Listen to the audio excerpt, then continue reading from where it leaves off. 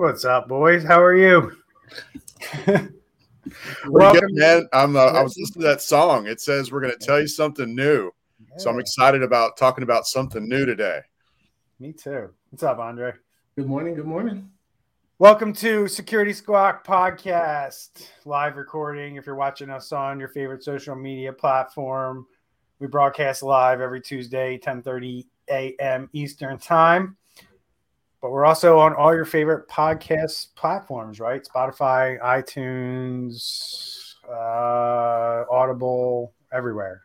Wherever you can get podcasts, that's where we are. We also have our website, securitysquawk.com. You can get our podcast there as well. And also on Facebook. They have a podcasting platform now too. So that's pretty cool. Yeah. So how are you, gentlemen? Doing good. Just came back from Tampa and looking for a peaceful Christmas. I know, right? So we got a lot on the docket for today. We'll try to get through this in roughly 45 minutes or so, but no promises. So we got just to let everybody know what the show's about today. We're going to talk about Kronos. We're going to talk about why paychecks and bonuses could potentially be delayed this holiday season for millions of workers around the world. Talk about what happened there and why paychecks are being threatened. We also have, I don't think we have an article about it, but I think we can talk about it. There's also a shortage with cream cheese. So we're going to talk about that and how that plays into cybersecurity. We're also just going to talk about how good December was for ransomware gangs. That's the best way I could put it. So we have some data. We have some articles we want to talk about and share with our audience around that, because I just think that people get a false sense of security sometimes when we don't hear about these things in the news. Yes, we heard about Kronos. Yes, you might have heard about the cream cheese, or maybe you went to go to your favorite bagel place and they were out of cream cheese. But there's a lot of other things going on out there that aren't hitting the news, and we're going to bring that to light today. And then we're going to jump into this Log4j thing. It's a little technical, so we're not going to spend a lot of time in the technical aspect of Log4j, but we're going to kind of paint the picture of what this attack chain is and what it could mean for the future. So that's what we have lined up for today. But remember, if you learn anything today, share our show. That's what we asked for. That's the fee to watch it. We don't charge you any money for this. It's out there for free for you to download. But the three of us take time out of our busy schedules to do this because A, it's important to us, and B, we want to bring it to you. So if you could help us and you were enlightened or educated or entertained in any way, share it out on your social media to your friends and family and let them know that this podcast exists and why it's worthwhile for them to listen to it. So, and we appreciate it very much. All right, boys, I'm gonna share the screen and we're just gonna get right into it. So, Andre, paychecks. People are a little upset. I did a YouTube video about this on my YouTube channel, and I'm getting crazy comments from people. I mean, crazy amount of comments, not crazy comments, a crazy amount of comments from people who are basically saying that they aren't getting paid right now, that they're not getting paid, that they don't have, they're worried about their Christmas bonuses.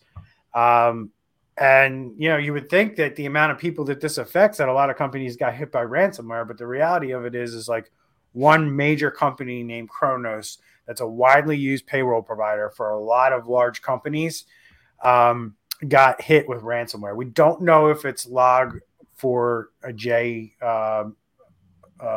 variate or that was the vector that was used in this attack. We don't know that yet, and there's speculation in this article that is, but we're not going to talk about that today. We're just going to talk about kind of what happened here and what has been the impact on the businesses, and kind of also I want to talk about Kronos's response to this, because Kronos did put out a response to this event, and I found that kind of interesting myself as well. So let's jump into that and talk about this Kronos attack.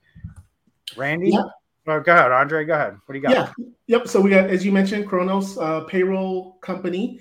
And with today's, everything is in the cloud. So if you think about when you go in front of your time clock, or if you use your computer, you log in, you're putting your fingerprint in the system, and it's logging your clock in and clock out time.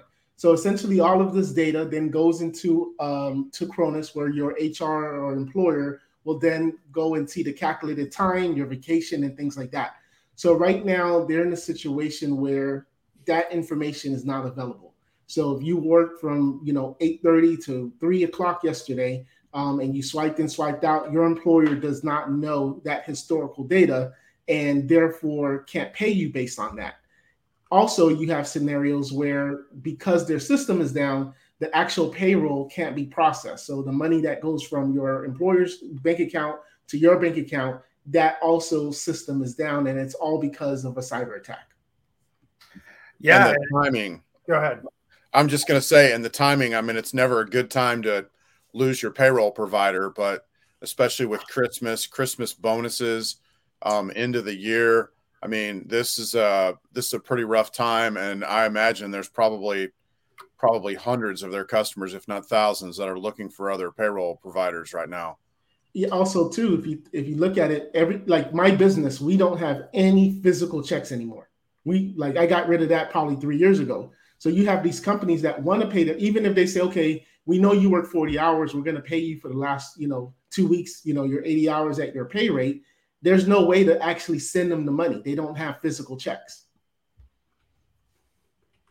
And it's not only the payroll system, it's also HR. Mm-hmm. So you're talking about time off requests, like people take off during the holidays. And the Kronos cloud-based HR system that they sell to, not only do they sell it direct, but they also sell it to other payroll companies, right? So you might not be with Kronos specifically. You might be with like ABC Payroll. And ABC Payroll system is down because they use Kronos, right? That's the back end of their company that they kind of white label, so to speak. And that's another thing that we're seeing out there where employees are unable to do basic HR functions like request time off and things like that. So, that's one of the big things. But you kind of mentioned it a little bit, Randy, and that's what I want to talk about too with this issue is the response from Kronos, which when I initially read it, I took it as kind of like, go find another payroll provider. But what they were really saying is find alternative or use alternative means for tracking and paying your employees, which basically means you're writing it down on paper, you're doing manual calculations for taxes and things like that, and you're cutting paper checks unless you go, I guess, the extreme route of finding another payroll company. I think Kronos' hope is that you would just use a paper check and kind of deal with all the taxes and everything, once their systems were back up and running. But it's an interesting time to get hit for Kronos, right? You're right at the end of the year, right? Where companies in just a short period of time here are going to need to start producing W-2s. You need that last payroll week to complete a W-2, right? If you're basically guessing on what the taxes are and what the withholdings are in this last week, you really can't submit a W-2. And, last time I checked, you only have a very short period of time to do it. You gotta have W-2s out by some point in January. So, I really think this goes back to what we've talked about before, guys, is these cyber criminals are very good at the timing of their attacks. Yep. Right? And that goes back to the leverage podcast we did like 4 or 5 weeks ago when we went through all the ways that cyber criminals get you to pay the ransom. I don't think it's coincidence that this happened at this time. I don't think, if I were to guess that they were probably sitting on this network for a while waiting for this time period to strike. I don't think that they got in last week and decided to strike. And that's why I don't think Log4j was involved. It was too quick. You know what I mean? Right. So I just think that they knew that this was the right time to hit these guys because they get their most bang for the buck. Yep. So in terms of recovery, Do you guys have any insight on what the recovery is looking like for Kronos? Obviously, they're going to be down for weeks because they consulted with a cybersecurity company, and basically, when they restore from backups and things like that, that whole process is going to take a significant amount of time. Sounds like they're not going to pay the ransom. It sounds like they're going to actually restore from their own infrastructure and their own disaster recovery procedures. Do you guys agree with that? Do you see it a different way, or is that kind of what you're seeing too? So it's already been 10 days, and they're projecting that it's going to go over to the new year. So one thing, a lot of times when you have payroll companies, they always say whenever you switch payrolls, it's best to switch in the new year, right? Because then that way you don't have two W-2s and hours roll over and things like that. So I think it's crunch time that these executives are probably putting crunch time and saying, look, guys, if we don't have this by next Monday, we have to go an alternative way. Because they don't want to, sooner or later, someone's going to be like, it's been 3 weeks. We haven't been able to process our payroll. And here you have ADP, one of the other companies calling in, hey, we're here. We can help you. We have our enrollment specialists available that can go there now. Yeah, and it's going to be like that they'll probably retain some clients, but you're 100% right that this is going to prompt people to move. And, I don't know how easy it's going to be for them to move. But I assume that we got this article here from NBC News, right, that talks about it as well. And, you see GameStop there. Well, GameStop's there because GameStop uses Kronos. So that's the type of companies we're talking about that use this. And it says, for many Americans who are paid biweekly, December 17th is the final payday before Christmas. Is that right? No, because before Christmas. I mean, it depends on when your payday is. Maybe Friday. I was thinking the end of the year, but it is definitely the last payday before Christmas. So it's tough. This is going to be another company, I'm sure, that's going to be drugged up in front of Congress to answer questions. Just made Whole Foods, Whole Foods, that's Amazon, right? So Whole Foods, GameStop, Honda, as well as state and local government agencies like West Virginia and the city of Cleveland rely on Kronos for payroll and scheduling services for their employees. 100%. And the list is way bigger than this. I mean, the companies that use this system are very, very big, and there's thousands of them. So it's a big deal for a lot of Americans. It's the kind of thing where it's like, when does ransomware start affecting the average everyday American? Well, here it is, right? Mm-hmm. We saw it in May with Colonial Pipeline.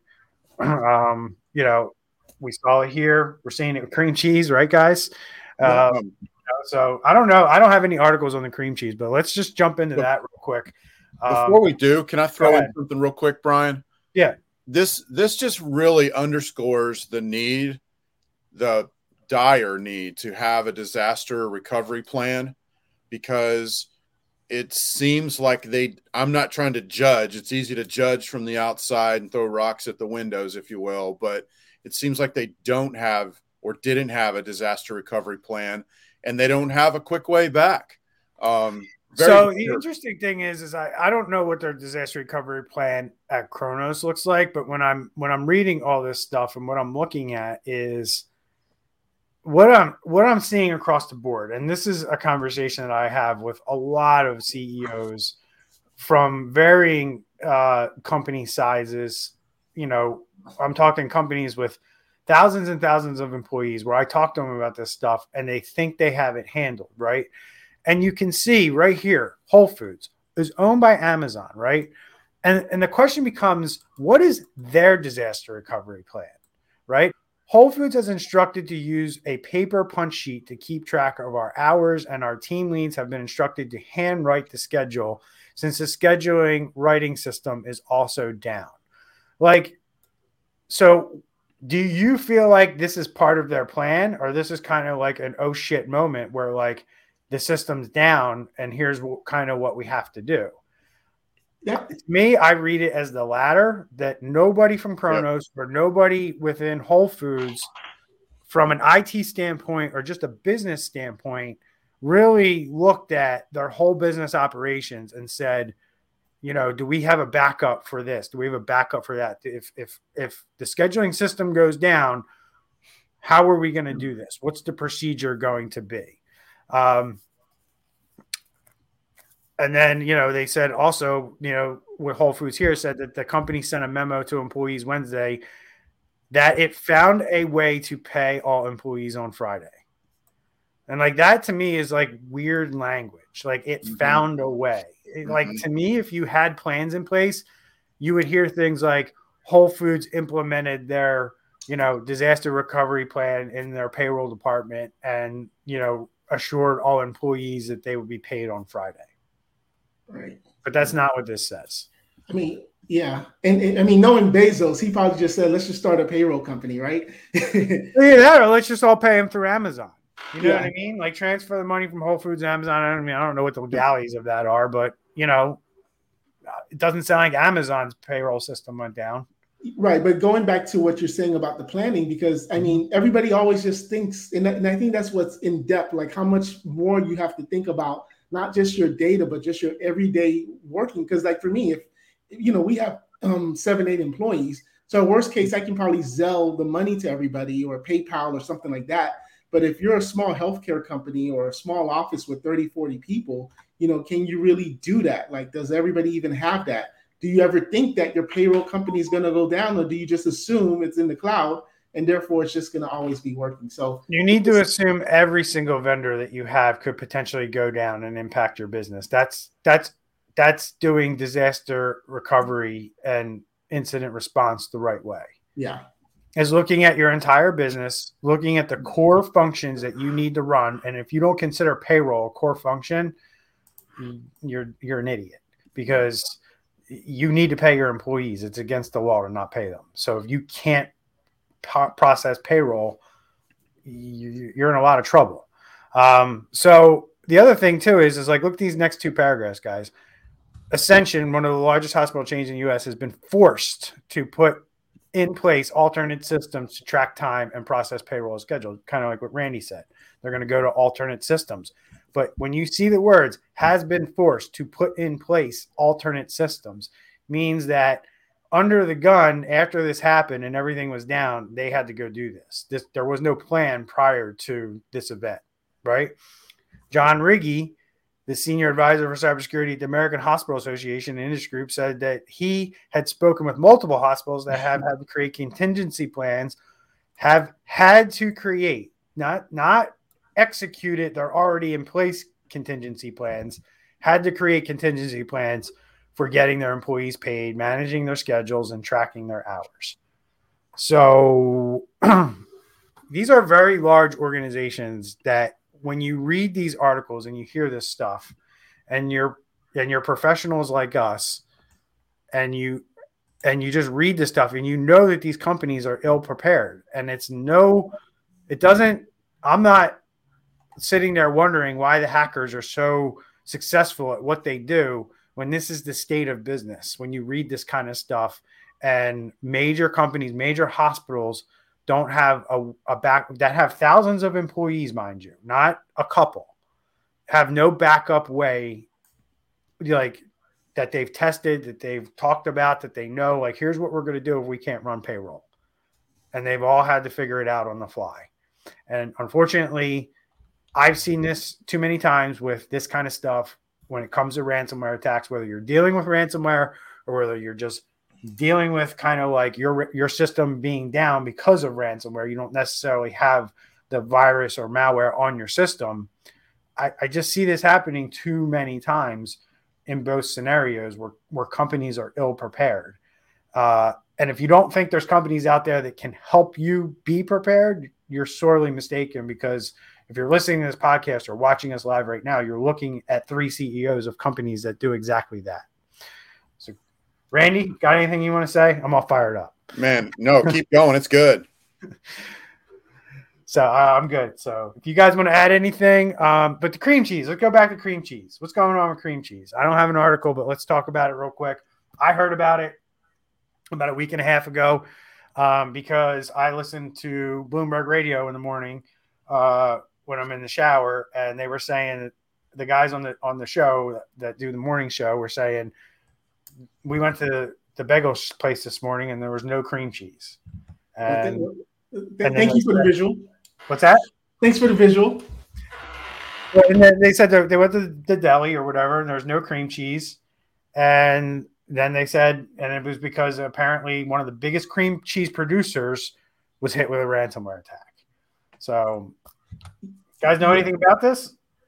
Yeah, so Schreiber Foods, which is kind of comparable to like a Kraft's cheese company. Yeah. So going back to the timing, right?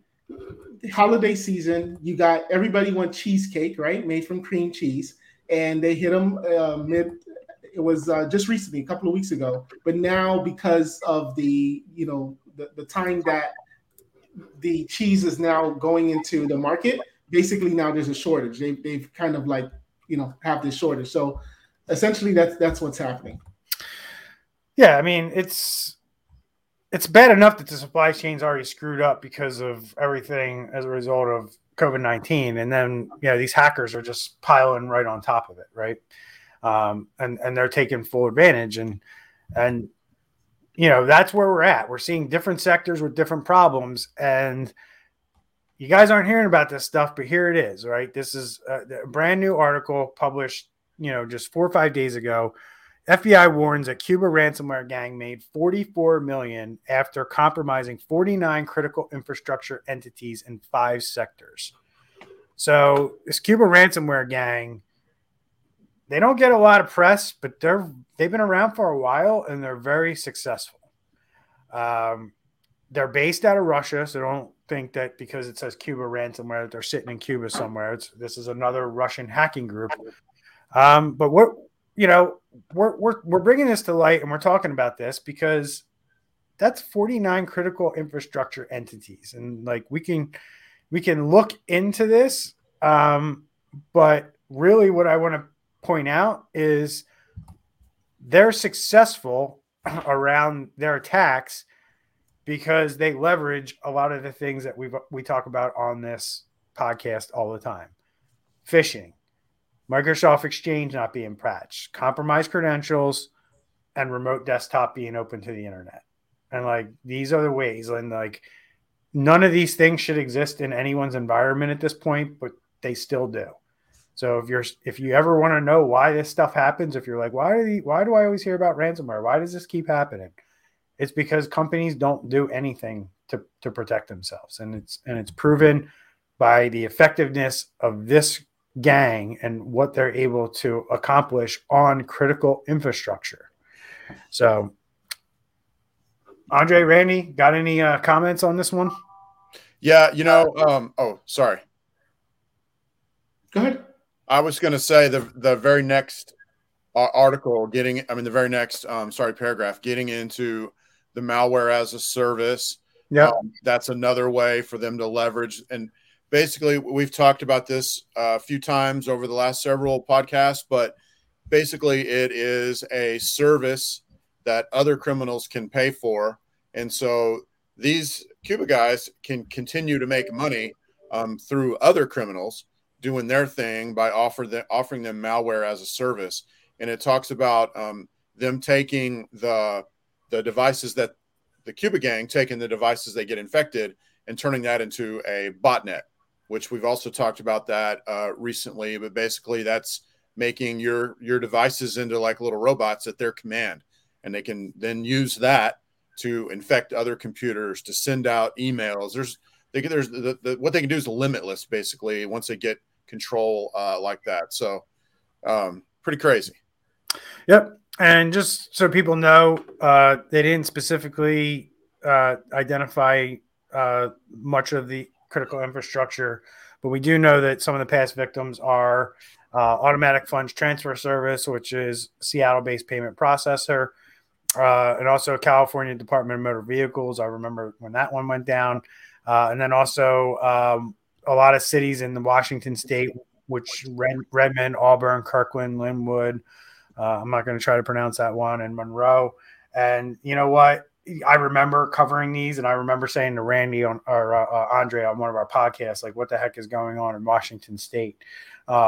Because all these cities were getting hit in Washington. And, it was this group, and this was all pretty much in 2021 that all this happened.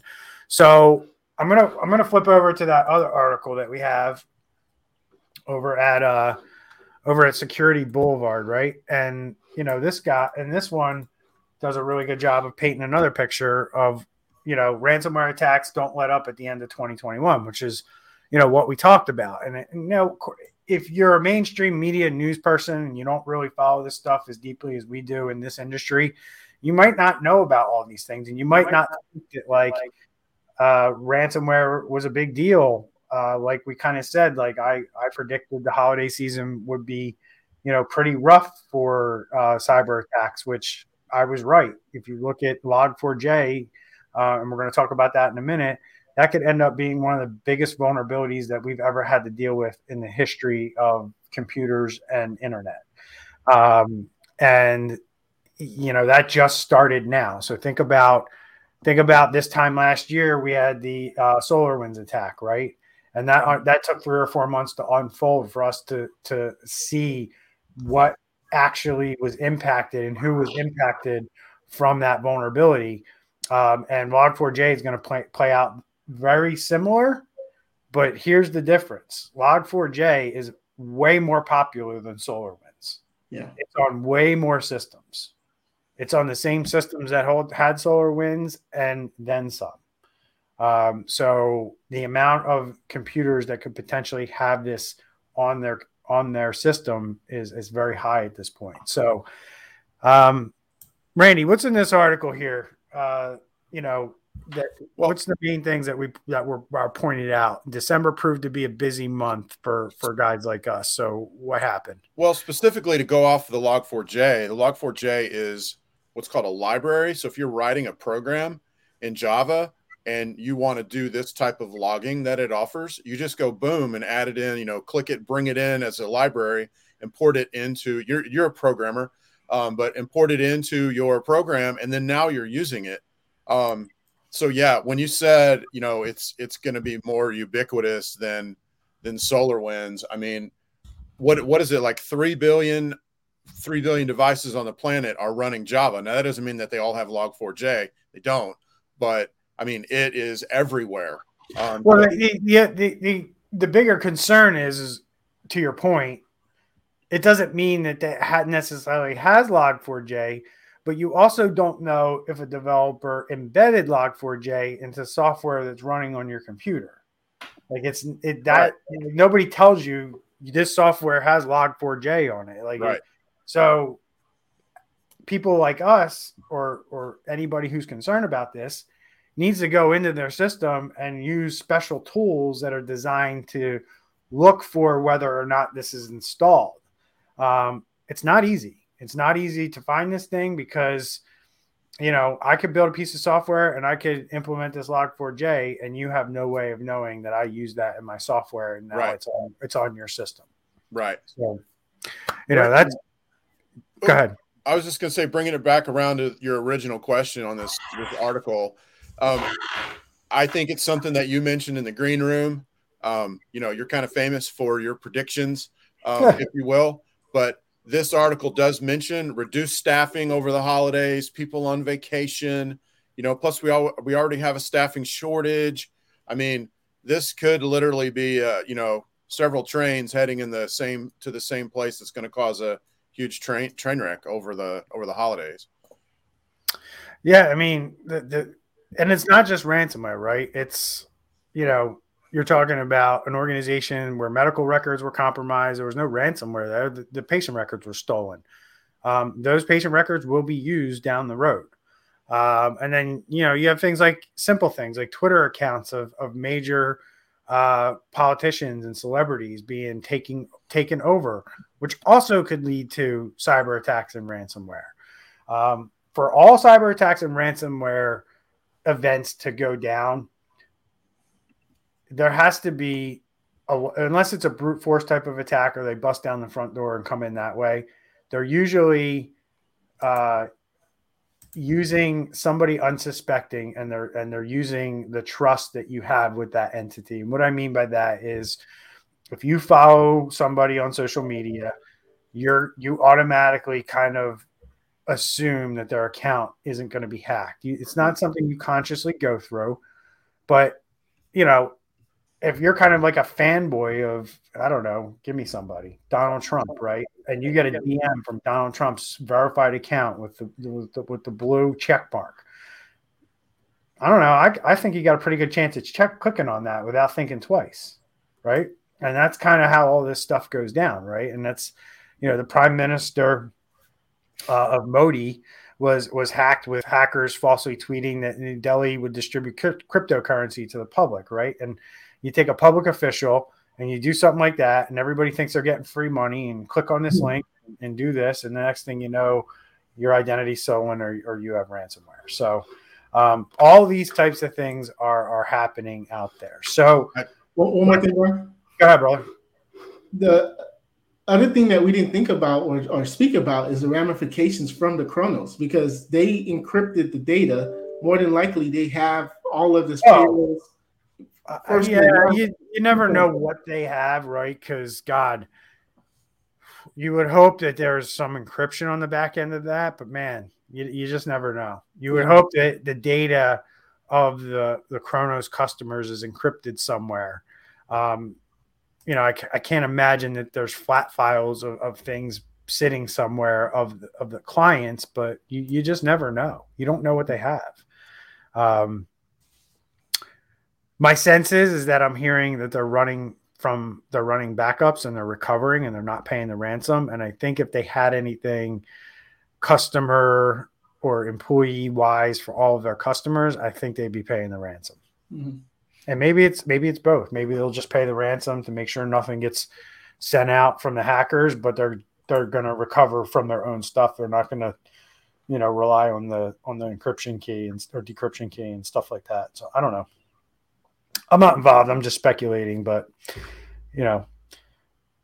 Next topic. Cybersecurity company identifies months-long attack on U.S. federal commission. Now, this isn't the federal government. It's obviously a federal commission, but Andre, what's going on here? All right, I'm going to pass that one back to you. I didn't look at this one either. Who sent me this? Randy? Was this you?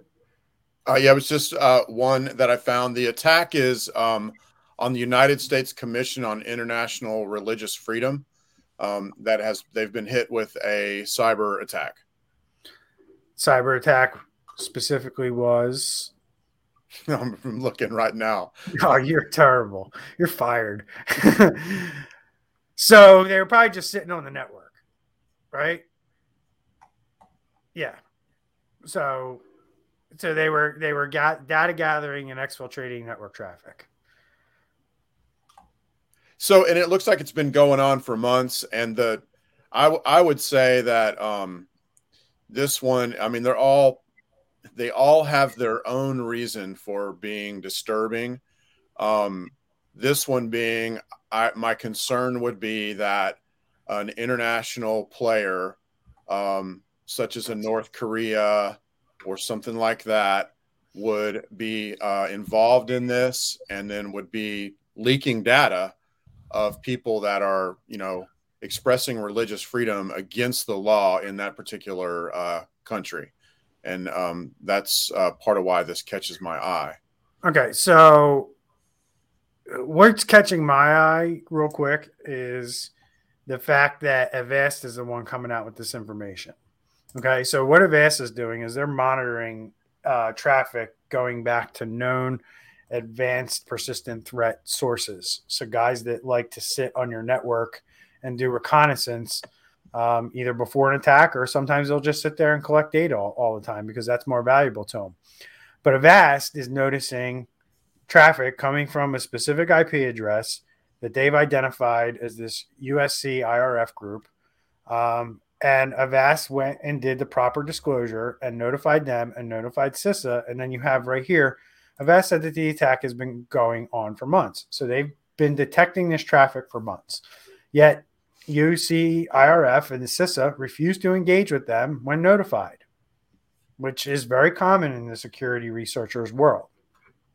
But this also tells you that CISA, our federal government's cybersecurity wing, is not working with security researchers on this problem. And they allegedly tried multiple channels over the course of months to help resolve the issue, but were ignored after initial communications. Again, very common.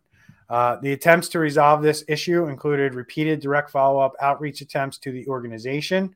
We also use other standard channels for reporting security issues directly to affected organizations and standard channels the United States government has in place to receive reports like this, which probably is the IC3 from the FBI. In these conversations and outreach, we have received no follow-up or information on whether the issues we reported have been resolved, and no further information was shared with us.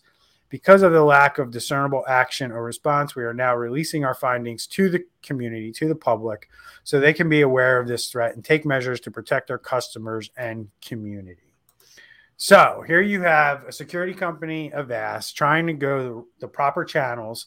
I'm just going to take a wild guess and say that this USCIRF is just not a big enough entity for CISA or the FBI to get involved. This goes to kind of what I talk about in my cybersecurity talk to small businesses, is that, like, if you get hit with ransomware and you're a small business, the FBI is not coming to help you. Mm-hmm. You're not big enough. And I just figure that based on what I'm seeing here and having similar experiences with these specific entities, that this USCIRF is just small potatoes and not worth anyone's time in the government to go look at what's going on here. Yep. So and that's a good illustration and paints a good picture of like what's happening out there in the world today. Because, I think people get a false sense that, the federal government or law enforcement has a handle on this, or they'll get a handle on this, but they got to pick and choose their battles just like everybody else. They don't have an unlimited budget. They don't have unlimited resources. And when you have companies like Kronos out there getting hit, they got to help Kronos before they got to help USCIRF. That's kind of how I see it. And they may have also rejected the calls just because, maybe they're busy and they don't know Avast from Adam, if you will. They know Avast. Everybody knows Avast. I mean, you know what I mean? But maybe they're like, yeah, okay, whatever. I think they're like, yeah, okay, whatever, because of the size of that organization. Quite frankly. If we're talking about a large government, authority or organization like, I don't know, the FCC, I think there would be much different response, right? So, all right, jumping back in, Randy, you jumped the shark on me with Log4j, but let's talk about Log4j or Log4Shell.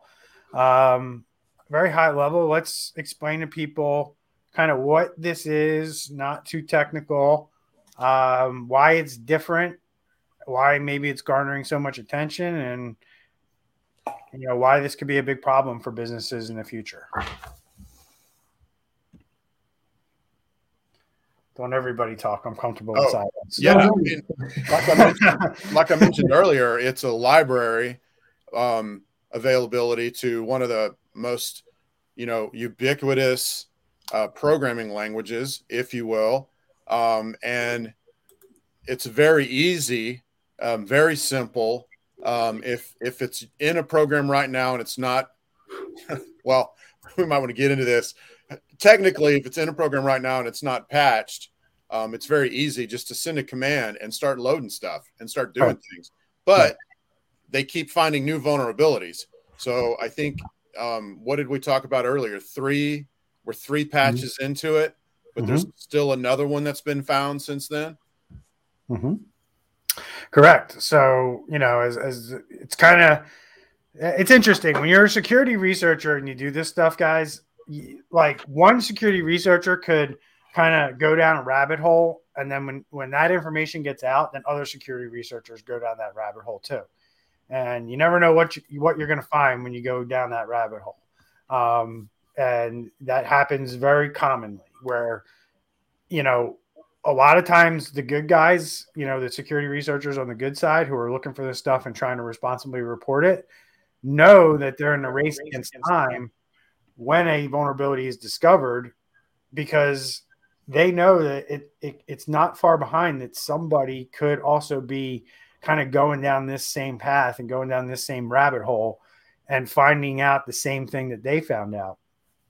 And your hope is that, you get it disclosed and it gets patched before the bad guys find out. But at the same time, the bad guys and the good guys are all diving down this rabbit hole once one vulnerability is discovered. And this is such a trivial, like one line of code, and you can basically test any website, any publicly facing thing can be tested against this vulnerability with literally, less than 100 characters, which is insane. We've never seen anything like this before, where you can literally roll up on a website, paste in a line of code on maybe like a form. You go to a website, you have a form, right? It says first name. You can go into that field and drop this line of code and see if that server will execute it. And if it successfully does, then you have a vulnerable machine on your hands that you can start, trying to exploit.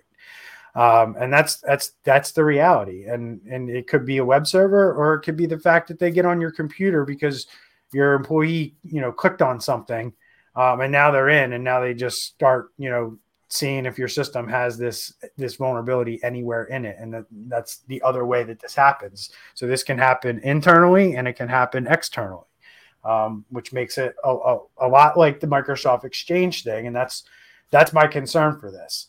Moving into 2022, we saw Microsoft Exchange, and to today, to this day, there are still companies being exploited with ransomware because they haven't patched their Exchange servers.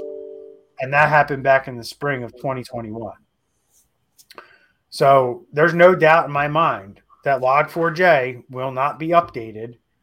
And we could see, without a doubt, the early part of 2022, we're going to see a very prolific cyber attacks that are born from a Log4j vulnerability, simply because businesses and people did not patch these systems. And I hope it doesn't bleed into the second half of 2022. But based on what I've seen with Microsoft Exchange, and knowing how few machines actually have Microsoft Exchange out there compared to Java, and the potential of Log4j being out there, I don't have a lot of hope that this isn't going to be something that we're dealing with for possibly the next 2 years. Yeah. And I think it's different too, because it's not just like when we had, for example, the print nightmare with the Windows. All you had to do, well, for the most part, you just go Windows update and then it fixes itself. This is a different scenario because, like in our case, we have a lot of clients that have HVAC systems, and we monitor those systems, but we don't really control the software. And then within that software, it's running the Log4j. So all I can do at this point is tell that vendor, hey, we have proof that there's a Log4j issue here, but we can't do anything to fix it because we're not the developer, the programmer of this software. So I think that's going to be even the biggest issue, is because our hands are going to be tied. We may know about it to an extent, but we won't be able to do too much about it. You can't fix it, right? And there are certain workarounds you can do. You can do like port blocking. You can deny things from running. You can do a lot of things to, mitigate, this thing from being a risk in your business until the manufacturer puts out a patch and actually, fixes the problem or updates the Log4j in their own software packages. But I just think about all the businesses out there, guys, that buy software and it, they don't buy, the kind of like the subscription to keep it up to date, or they installed it, 5 years ago. They still might use it in their business, and the developer stopped supporting it, or even stopped. It's not even something you can download or buy today. I'm just thinking about all those software programs that'll never be patched, that will never receive an update, that businesses will continue to use in their environment that will have this vulnerability. That's going to be an element of this game. Yeah, it's going to be rough. I was just thinking, what if, if you have a program on your computer, doesn't have Log4j, maybe it calls another program. Maybe that doesn't have Log4j, but maybe that other program calls an API that has Log4j that you can't even look for. I know that I realize that's another, that could be on another system, but this seems like a real mess, man. Yeah, and like what people need to understand is like if I can get control of a system, it doesn't mean I'm going to deploy malware or ransomware on that system. If I got my hands on a server and I know people connect into that server, I'm going to figure out a way to infect the people who are connecting into that server. As I saw with a security researcher who basically used this vulnerability to take over a Minecraft server. And every person that joined that Minecraft server, he was able to infect with a payload. Right. So this is the kind of stuff that people need to be aware of, right? Yeah. That, you got your kids connecting into servers to play games, right? And all these things that we have come to accept as normal life, and people really don't understand how the technology works behind this stuff. You're connecting to other networks when you do a lot of these things. When you join chat rooms on Clubhouse, you're joining a server. You're connecting into a network to connect with other people. When you're kind of in these real-time chat type scenarios, either voice or type chat, you're usually connecting to one, server, in a lot of cases. And those present concerns if those servers are not secured correctly for each user that connects to this stuff. So, don't know if I did a good job explaining that or not, but I at least wanted to let people know that, like, it's not, you're not safe when you connect to these things just because, Facebook owns it or Twitter owns it or Clubhouse owns it or, whoever owns it. Like the users can also be the ones who create a problem for that platform. And that's something you need to be aware of. So that's all I got. You guys got anything else you want to add? No, we're good. Cool. All right, everybody. So we'll see. Are we doing one next week? You guys down? Yeah, I'm available. All right. So we'll see everybody next week. We'll record a show. We appreciate everybody who downloaded the show. We wish you a Merry Christmas if you celebrate Christmas, but definitely have a Happy New Year. We'll talk to you next week before that anyway. But download our show. Remember to share us out. And if you could take, 5 to 15 seconds and maybe write a little review on Google Podcasts or iTunes and let people know why this is a worthwhile podcast, we'd appreciate it very much. That'd be a great Christmas present as an audience member that you could give to the three of us. So we'll see y'all next week. Take care, everyone. All right. Goodbye.